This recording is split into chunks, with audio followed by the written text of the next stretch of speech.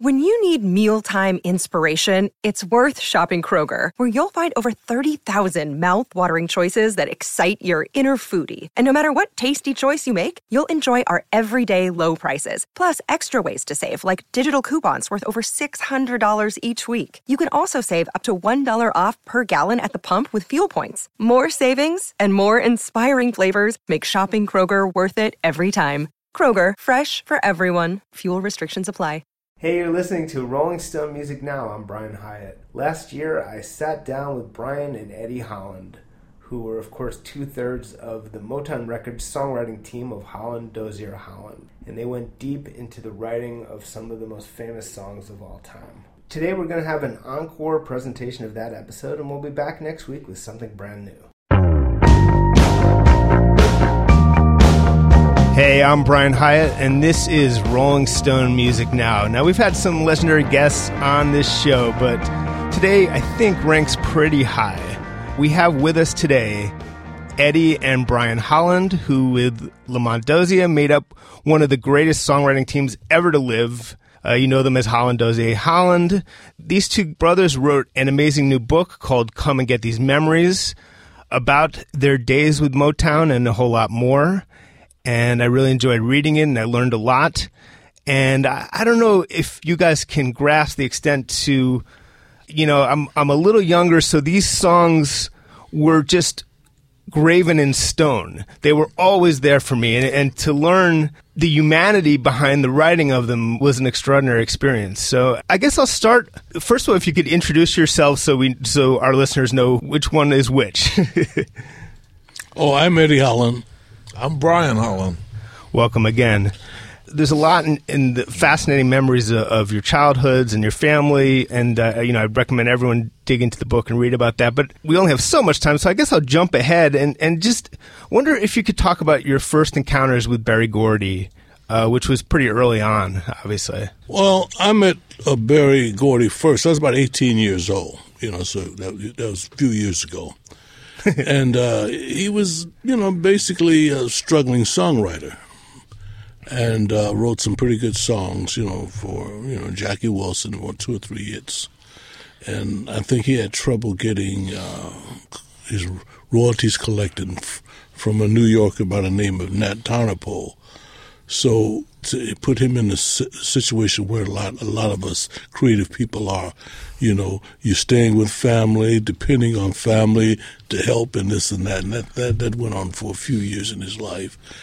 And till he just, end up finding I would say the artist found him, a singer, because to record his material. And he wasn't managing him. He was just doing it to make money. I think they would charge $500 to get your songs recorded and get a recording of it. And one of the records were very, very exceptional and became very successful. That started the whole thing, the whole ball rolling.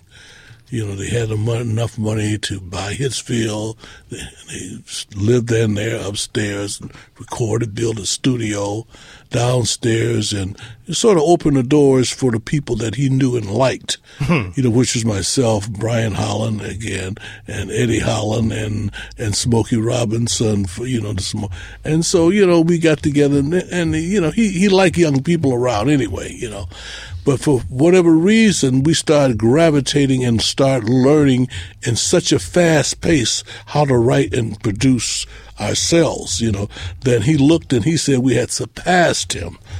And so he just stepped back and, for the most part, and let all of us, do our thing, as he says. And he said that he was amazed how we developed.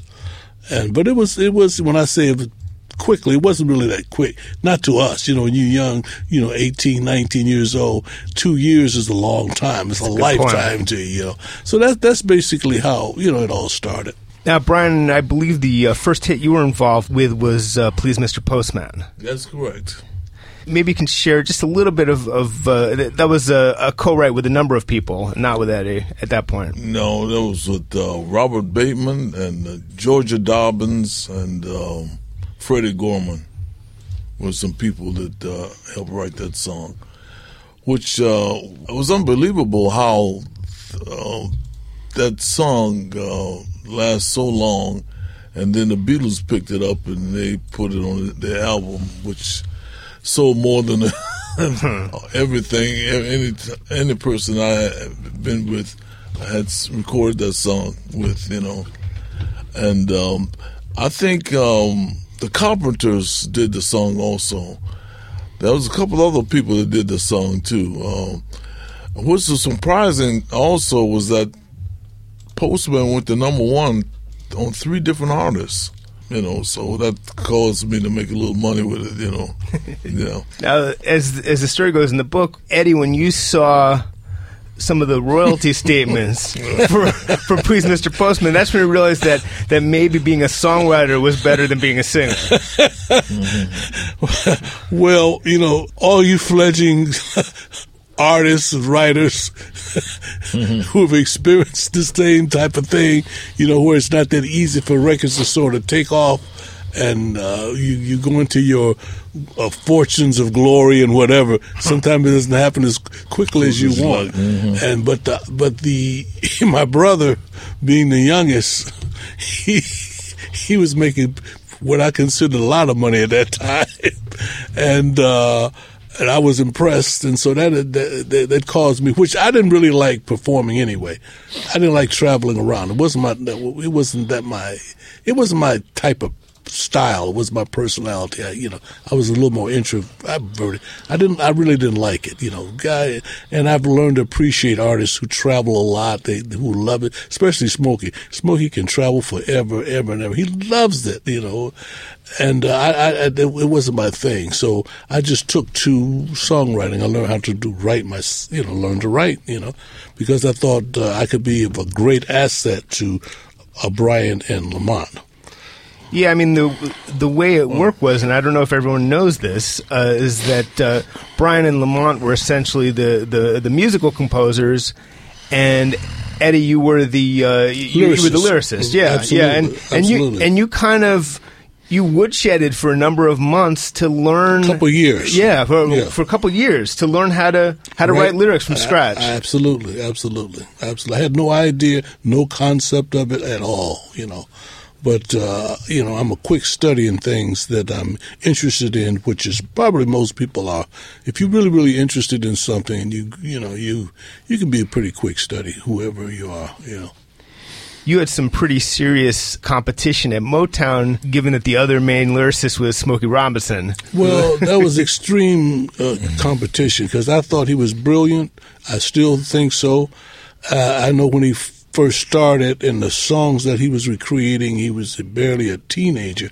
I didn't know how in the heck he could do it, how he come up with it. It was just amazing to me, because he was writing just like he was an old man, He was hardly in his 20s, And he just amazed me, especially the things he did on, Mary Wells, and Beat Me to the Punch, and I Got Two Lovers. I said, what the heck does this guy know about writing like that? But he was a natural poet, and extremely good. But as Berry Gordy pointed out, you were and are a psychological writer. A different kind of approach to right.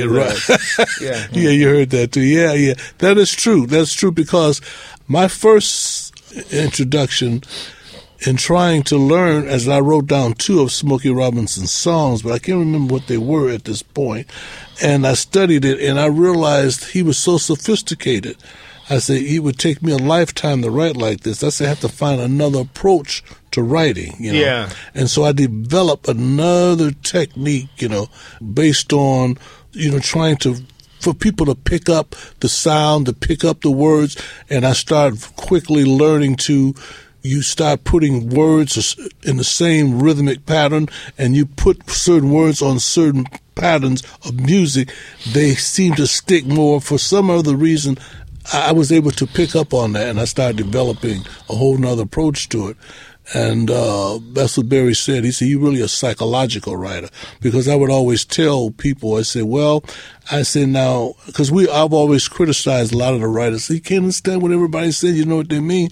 And I said, I tell you one thing, I said, maybe can't hear every word I say. I said, but you cannot listen to a song and not know what it means. Because I had the words placed in such a way and I used something that I had learned in high school called repeat formation. So that is saying the same thing but differently. But you keep the pattern straight. You keep the to the point where people can pick up on it. So yeah, it took a little time to develop. But I was glad I was able to do it. I was very fortunate too. Went to great schools, by the way. Not that I did so well in the schools, because I really didn't. I really wanted to get in and out so fast, But I realized that I had picked up enough that I was able to, conjugate these words and different things, Well, what you guys did, and very quickly, was embark on one of the most extraordinary creative streaks in the history of American songwriting.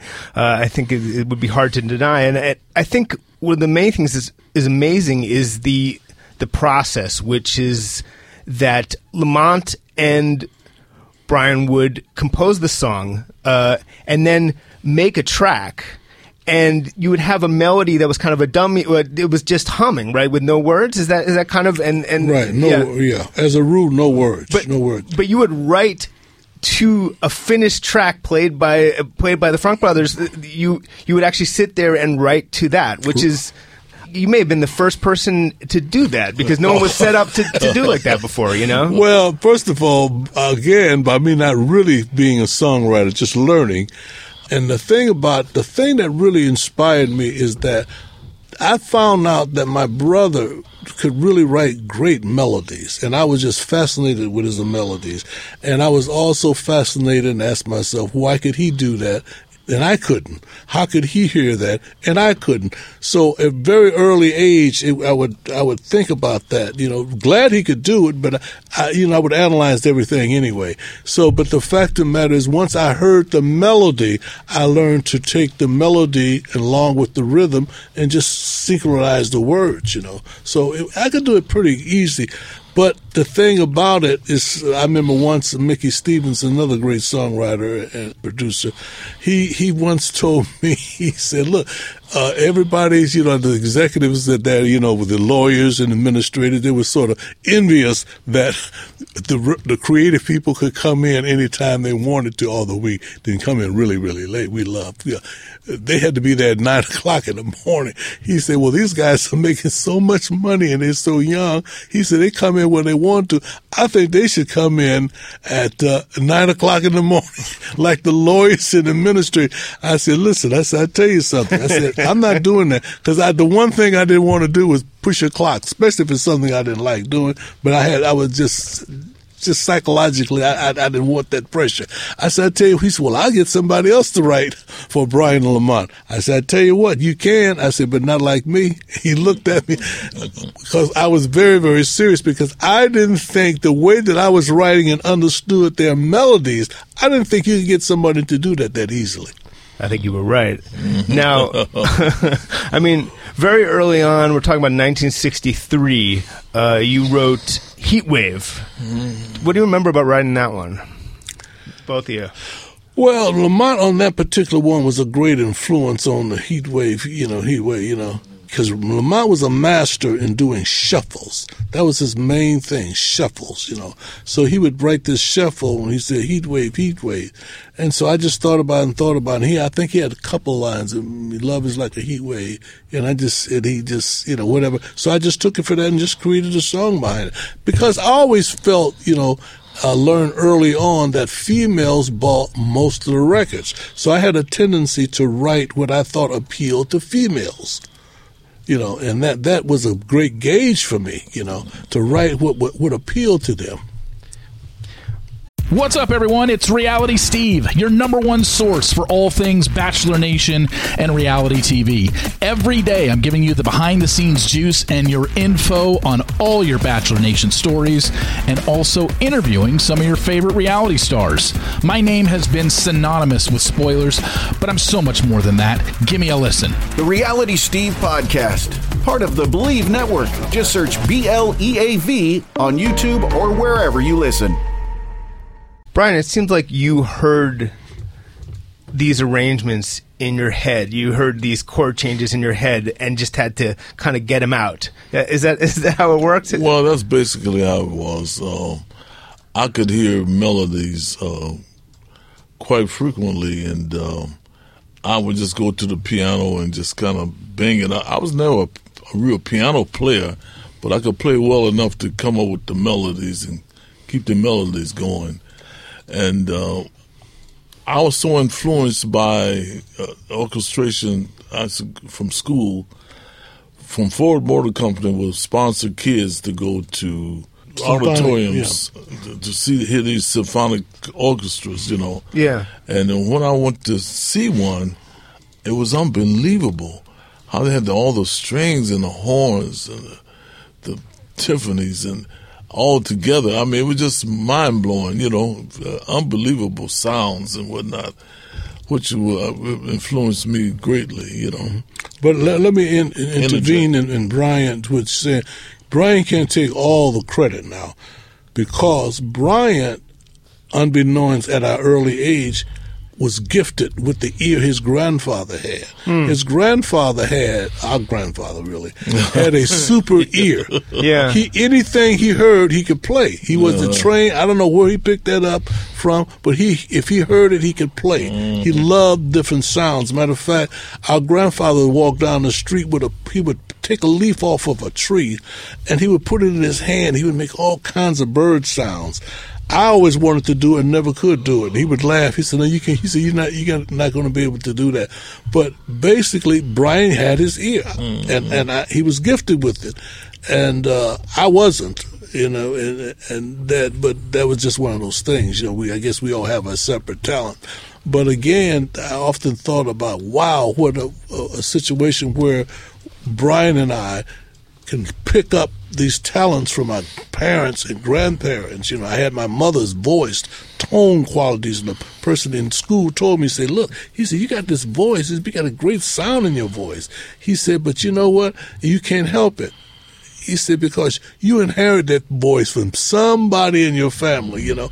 But I often thought about how fortunate Brian and I were to learn and have all these things and to have an opportunity, you know, to do this. And they never could. I mean, they never could. Whatever their talents were, they could never make over $150 or $200 a week, you know. And here we are, we're doing the same thing that basically learned from them and could pick it up. And we could make thousands and thousands and thousands and millions of dollars from it, you know. And I often felt kind of guilty about that and said that they were shortchanged and whatever. I mean, well, again, that's my mind running away with being analytical, you know. Sure. I mean, there were so many great artists as well, of course. At Motown at the time, you had the Supremes, and the Supremes were having trouble getting a hit. They didn't. You needed to do a hit, and you came up with "Where Did Our Love Go?" What do you remember about that, Brian? Or the musically? Well, "Where Did Our Love Go?" Once again, Lamont really came up with the actual melody to "Where Did Our Love Go," and I remember that I wanted Diana Ross to sing it, and Edward wanted Mary Wilson to sing it, and so we had a little disagreement there. So Edward can tell you more detail about it. Well, because when I heard the melody, I knew that it had a sensuous feel to the chords and movement, you know. And Diana Ross, when I heard her, she was always singing high. Yeah. And I thought her voice was high-pitched. And I said, this song here doesn't call for that type of melody and with a high-pitched voice. And I said, Brian, first of all, anybody could sing this song, you got a hit record. I said, because it has a certain feeling. I could hear it. I could hear how I wanted to write it. And I knew that I could write it where it brought out the sensuousness in the melody. And I thought it was sort of sexy, you know. So, and Brian didn't like it. He didn't. I had to argue for a few minutes, and matter of fact, they thought I'd lost my mind, you know. And so I say, well, okay, I tell you what, can we drop the key? And Brian paused for a second or two. He said, yeah, we could do that. I said, okay, drop the key. I can get the same thing out of Diana Ross. Because, I mean, I wasn't going to win that battle anyway. So that's how it worked out. Yeah, you tell an amazing story in the book about how Diana wanted to kind of riff on it a little bit because she heard the way you were singing it. But then you basically told her no, she's got to sing it straight. She got pissed off. And then the take that we hear on the record, the vocal on one of the most famous songs of the 20th century, was done in this sort of like sarcastic, deadpan way. That wasn't supposed to be the vocal. No, she was pissed with me. That's the first time and only time, And she said, well, I'm going to call Barry because, at that time, we were still young. Barry's the old man of the group, which he wasn't old. And so everybody was afraid of him, but me, And I said, I tell you what, you can call Barry. That's my phone. You call, it's on the you call him. I said, but when you call him, tell him to come here and take you in the studio also. And I looked at her eyeball to eyeball, and she looked at me eyeball to eyeball, and she said, this fool means it. So anyway, she started going. We went to the studio, my brother was the engineer, and she started singing, and she had the most deadpan look on her face. But her voice had this sensuous sound to it. I don't know, it was just something about it. And I could hear the sound in her voice, and I knew what the words were saying, and I knew what the melody was saying to me, And she kept that deadpan look on her face, and my brother looked at me by the engineer and said to say, you want me to stop this? You want me to go on? I said, no, don't stop. Whatever you do not stop, And so he kept it going, she kept it going, and when she got to the end of the song, she was even worse. Is this what you like? This what you want? I said, that's exactly what I wanted. And that's what we hear and on that's the what record. That's the record you hear. She sang it right straight through. And then, so that was a huge hit. And then you needed more hits for the Supremes. And then I cannot believe in 5 nights you wrote 3 songs: Baby Love, Come See About Me, and Stop in the Name of Love, in 5 consecutive nights. Tell me about that, because a lot of times what I see in the book is it was just like necessity was the mother of invention. If you were pushed to do these things and you just did them, but it seems kind of miraculous to me. But you know what? Me too, Brian. Honest to goodness. Yeah. But what happened? I was standing outside. It was dark. It was dark. It was I know it was in the evening time, and Berry Gordy had just left. Barney Ellis, the salesperson, the guy who was responsible for a lot of the hits for us, because he's this great salesperson. And Barry and he looked up and saw me. He said, Eddie, he said, I just left Barney. He said, and Barney said that what we had in the Supremes, they're more of a flagship company because he's getting response from his record all over the world that he's never gotten before. And he says, what we have to do is take advantage of them. We have to make these girls big. We have to make it successful. And I looked at him, and I could see he was serious. I said, okay. And so when he didn't do a whole lot of talking, but I was glad he did say what he said to me. He knew that I was the kind of a person that if I had an idea of what the company wanted, I was always first in line to try to do and make money, and he knew that about me, if nothing else. But I went upstairs, I told Brian, I said, Brian, look, here's the situation. We got to get some songs on these girls. Lamont was standing there, and Brian was sitting at the piano. I said, we've got to. I said, we have to do it right away. I don't know how in the hell that Brian came up with all those melodies. I really don't know how he did it. But you know what? Creative minds is sometimes a strange kind of thing. It's almost like you don't control what's happening. If you feel that you have a need to do something, all of a sudden it's like another calling to you. I don't know what it is. It's the same thing in writing. I never knew what was going to come out of me when I would try to put these words together, but I would sort of listen to the melody, listen to it over and over again until I almost got into somewhat of a hypnotic state, not knowing how to write. And I just wrote down everything that would come to me. Sometimes it was good, sometimes it was junk, and I would take the good parts and I would start putting it together to form, almost like a puzzle, to form this feeling, this inspiration. And this is how I could put, these songs together, But whatever it was, it worked. We went into the studio that week, wasn't even a week, and 1 3-hour session, we did all 3 of those songs. It's incredible. And Brian, you were having a thing with Diana Ross at the time, and Baby Love was kind of inspired by that. Well, kind of, but though I can't say she was directly because of that, but I had a romantic relationship with her that could have been subconsciously causing me to write the melody and whatnot, and several other melodies that I did when I was dating her. But, who knows? Love. Oh, I know, Brian. That let me tell you something. First of all, that is exactly what happened with me. Brian, he probably doesn't remember, but I know. See, Brian, he would get into these moods, especially if it was somebody he's emotionally involved with, or he was attracted to, and he would sit at the piano and start writing all these love songs. I said, this guy is always love, always there. He used to get into those moods.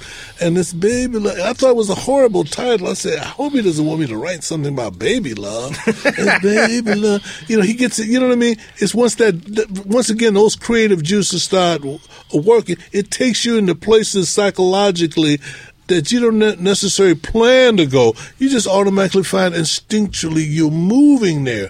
And that's what he would do all the time, whatever it is, whether it was the song Bernadette.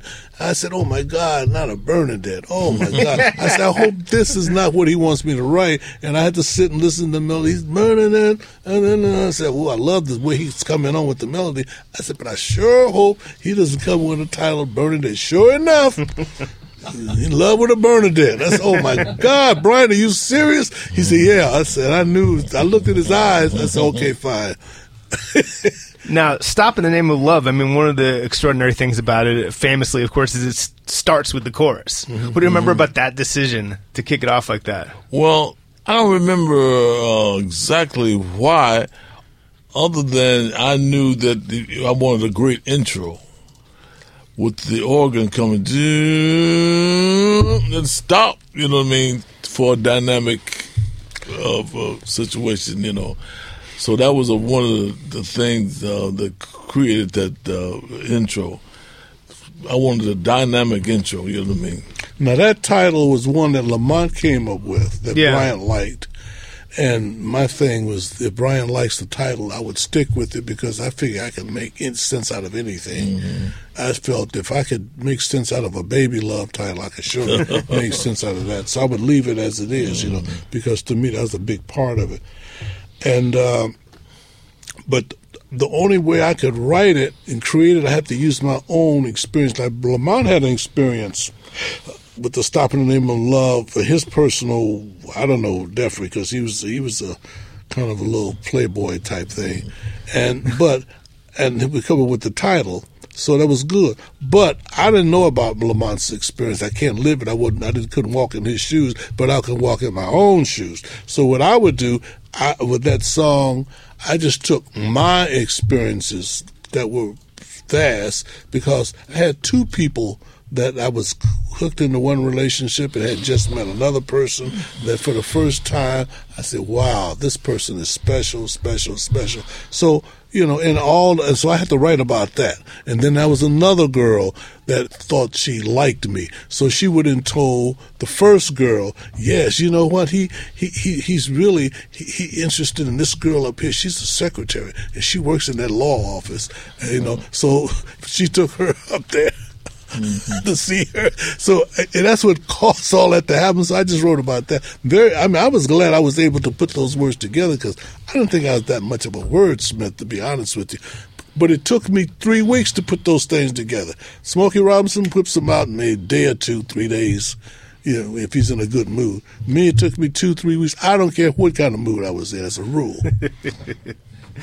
Now, Baby Don't You Do It is originally recorded by Marvin Gaye, but it's also became a rock and roll classic as well. I mean, there's a great version by the band. There's a great version by the Who. Mm-hmm. I don't even know. The Who version is a little more obscure, but it's incredible. That's an underrated song. That's a fantastic song. What do you remember about writing that one? Well, I'm going to tell you something. I don't know how in the heck I did. That didn't take me a long time to write that song because to me it was just it reminded me of a gospel. You know, because Brian and I, we had to go to church, man. When we were coming up, we had at least 4 or 5 times a week. I mean, really, it was kind of nerve-wracking sometimes, but you had to do it. But it was just a rhythm thing. I mean, I love the rhythm thing, you know. So it's easy, baby, don't do it, baby. And then to go down to the river, that was all part of when you're sitting in church, to be honest with you, and they giving you this baptized. And I can remember when I was baptized, and I remember the minister splashing me down in the water and pulling me back up. So all of that, you know, don't break my heart. That was the easy one, because I just tied whatever that spiritual thing is, the gospel stuff that I picked up, and I just made it palatable to females, you know. Don't break my heart, blah, blah, blah, blah. I never liked that song that much.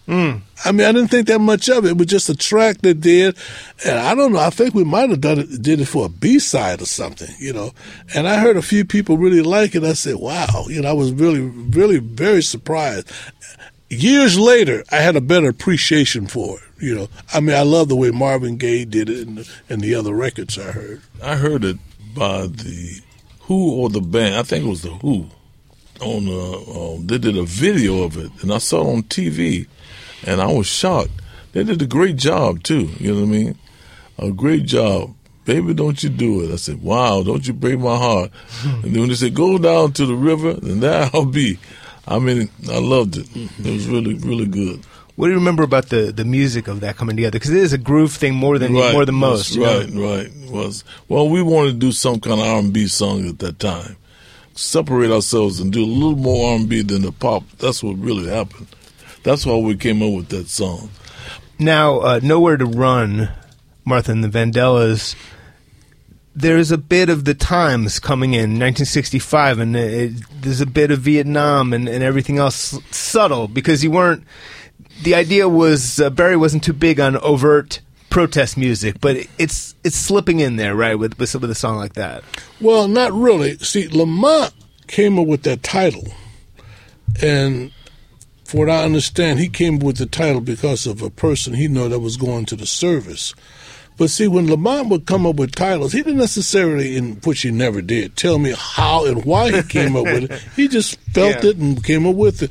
And when they cut the track, they gave me this track with the Nowhere to Run, Nowhere to Hide. So typically I had to write it from a female point of view. And this is what I did.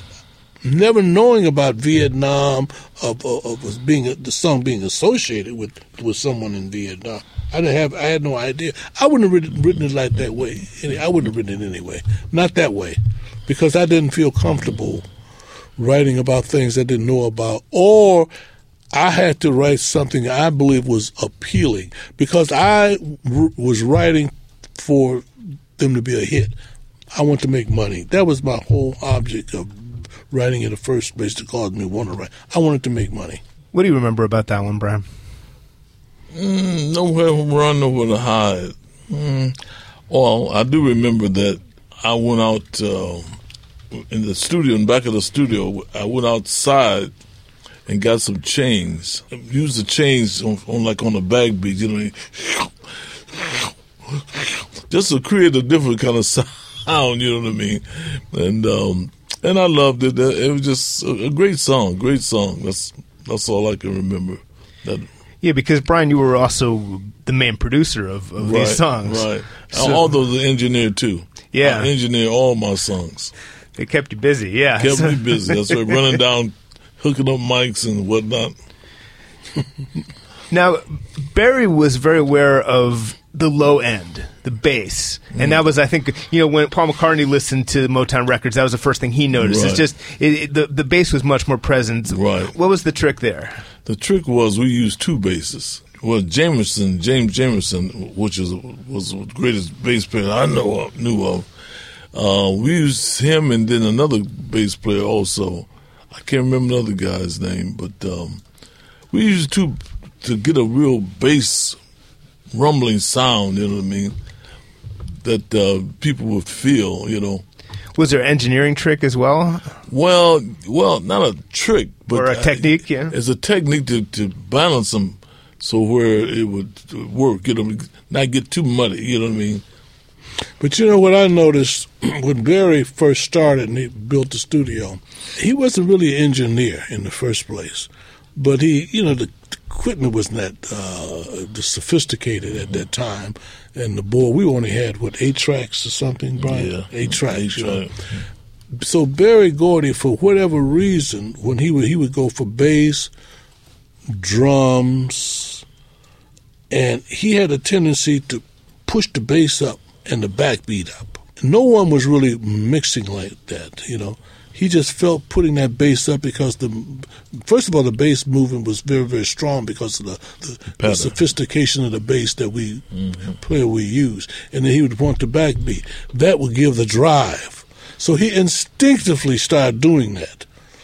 And like I said, when nobody else was doing it, everybody else's records, you know, Capitol, RCA, and whatever, they were just normal, what they call normal basses. They put the bass there and had it there, and you know. But see, to us, the bass and the backbeat was really the key. You know, nobody else was functioning like that. We were functioning at these records in a very strong, aggressive style. So he instinctively started doing that. So we instinctively started mixing that way. And the so-called, we looked around and they kept saying a Motown sound. And I remember when the studio, Barry said, "Guess what?" He said, we're trying to get the sound that they have in these major record companies. He said, I found out they trying to get our sound. I said, "Are you serious?" He said, "Yeah, can you imagine that? They trying to get our sound." And I mean, that was mind blowing to me because our equipment wasn't that sophisticated. Yeah. But we had good, solid equipment, you know, what it was. But we took the most out of it by making it dominant and creating that rhythm thing. So it just created the whole part. I think it was responsible for that so-called Motown sound because none of the musicians, the producers and writers, they didn't produce and write alike.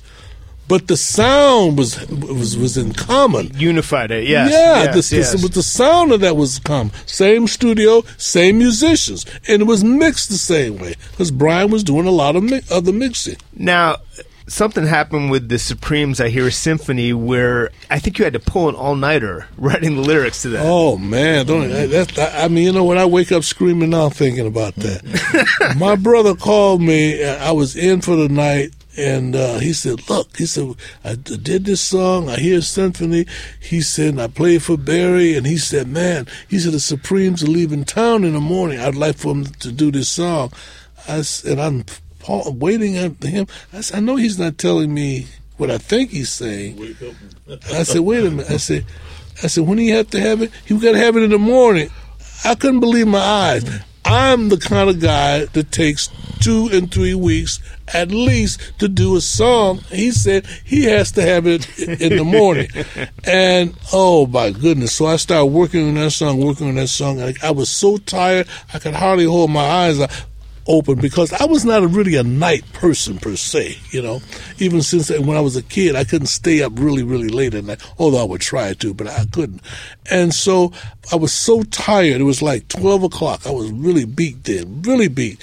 And I said, I'm going to have to call Brian. I said, I'm going to have to tell him that I can't do it. There's no way I can do it. And I went to pick the phone up, and I felt so badly.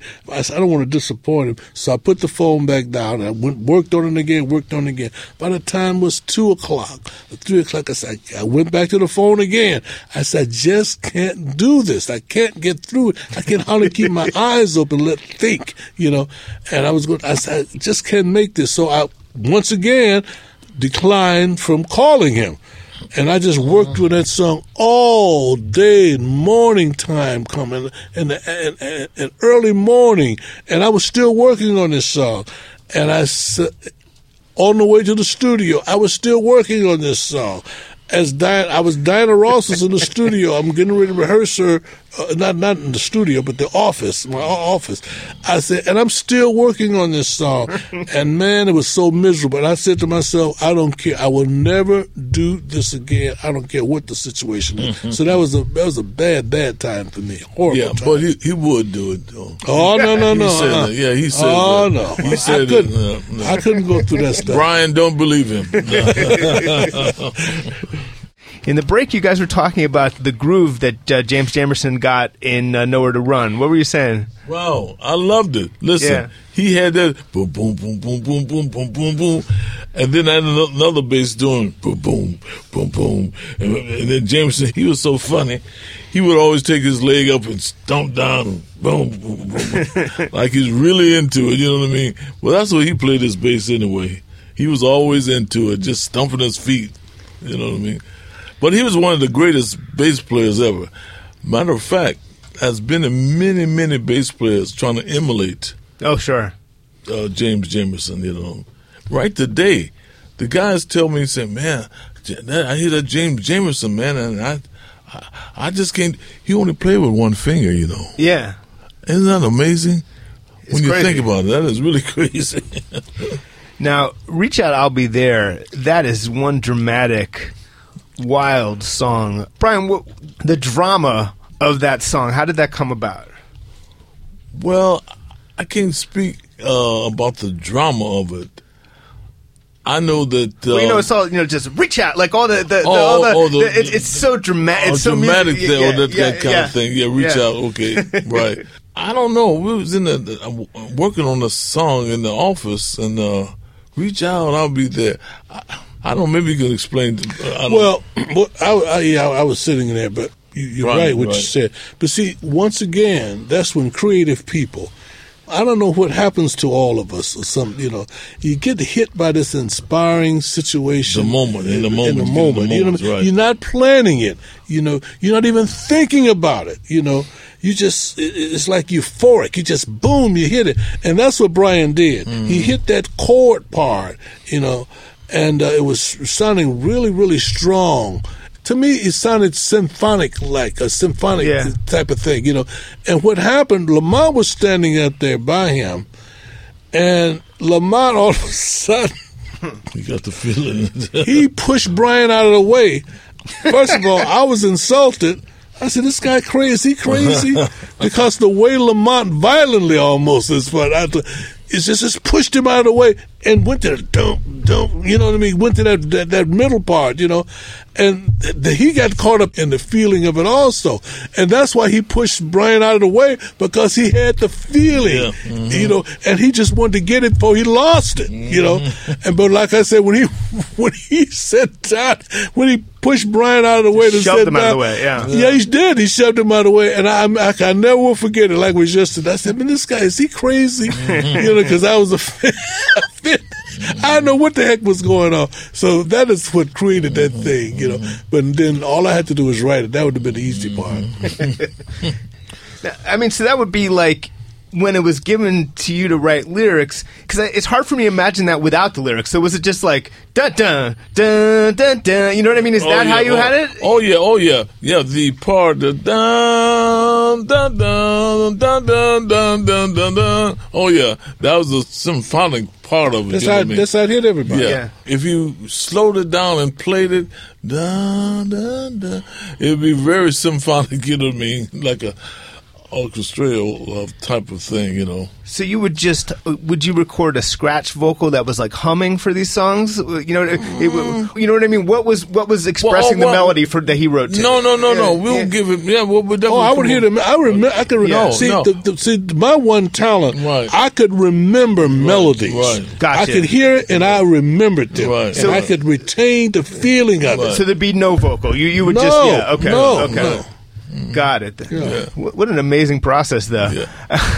The last time I asked you is you point out that at Motown it was basically more important to have a hit song than even a good song, although God knows you had a lot of good songs. Well, but that commercial... Yeah, go ahead. Sorry. No, Brian, I was going to say it was more important to have a hit song than a girlfriend at that time. Well, one comes with the other, I guess. Well, it came after for sure. But Barry was very... he was tough on the... He got to sound a certain way. He was very lyric conscious, song conscious, very, very much so. So that always put us on the, pushing for something, because he was very, very conscious of, because he was a songwriter. See, the type of things that we were doing, he couldn't do that anyway. He never felt that, never heard that. But a song, he always heard a song, the lyric, the melody. It just so happened Bryant was so good at what he was doing, and Barry thought it was very unique. And then when I started writing the song, he was really, really impressed, because he would always say that other people, he could never hardly hear songs that were always right. Nothing wrong with it. He said, and he could understand why I could do that, because after the first 2 or 3, I remember in the studio, he said, Eddie, you keep writing like this, I'm going to think you're better than me. And I said, Barry, I am better than you. He said, what did you say? I said, I am better than you. And he got very, very quiet, because he was always sensitive about his creativity in the first place. But coming from me, he tolerated, But the fact is, that's what I believe. I believe I was better than him. I wasn't being, that's the way it was, Well, Brian and Eddie Holland, thank you so much for being here. That was amazing. We could have talked for a whole lot more. Check out their book, Come and Get These Memories. And that is our show for today. We'll be back next week here on SiriusXM's Volume, Channel 106. In the meantime, we are a podcast. Download us as a podcast wherever you get your podcasts. Maybe leave a nice review for Rolling Stone Music Now on iTunes. But as always, thanks for listening, and we'll see you next week.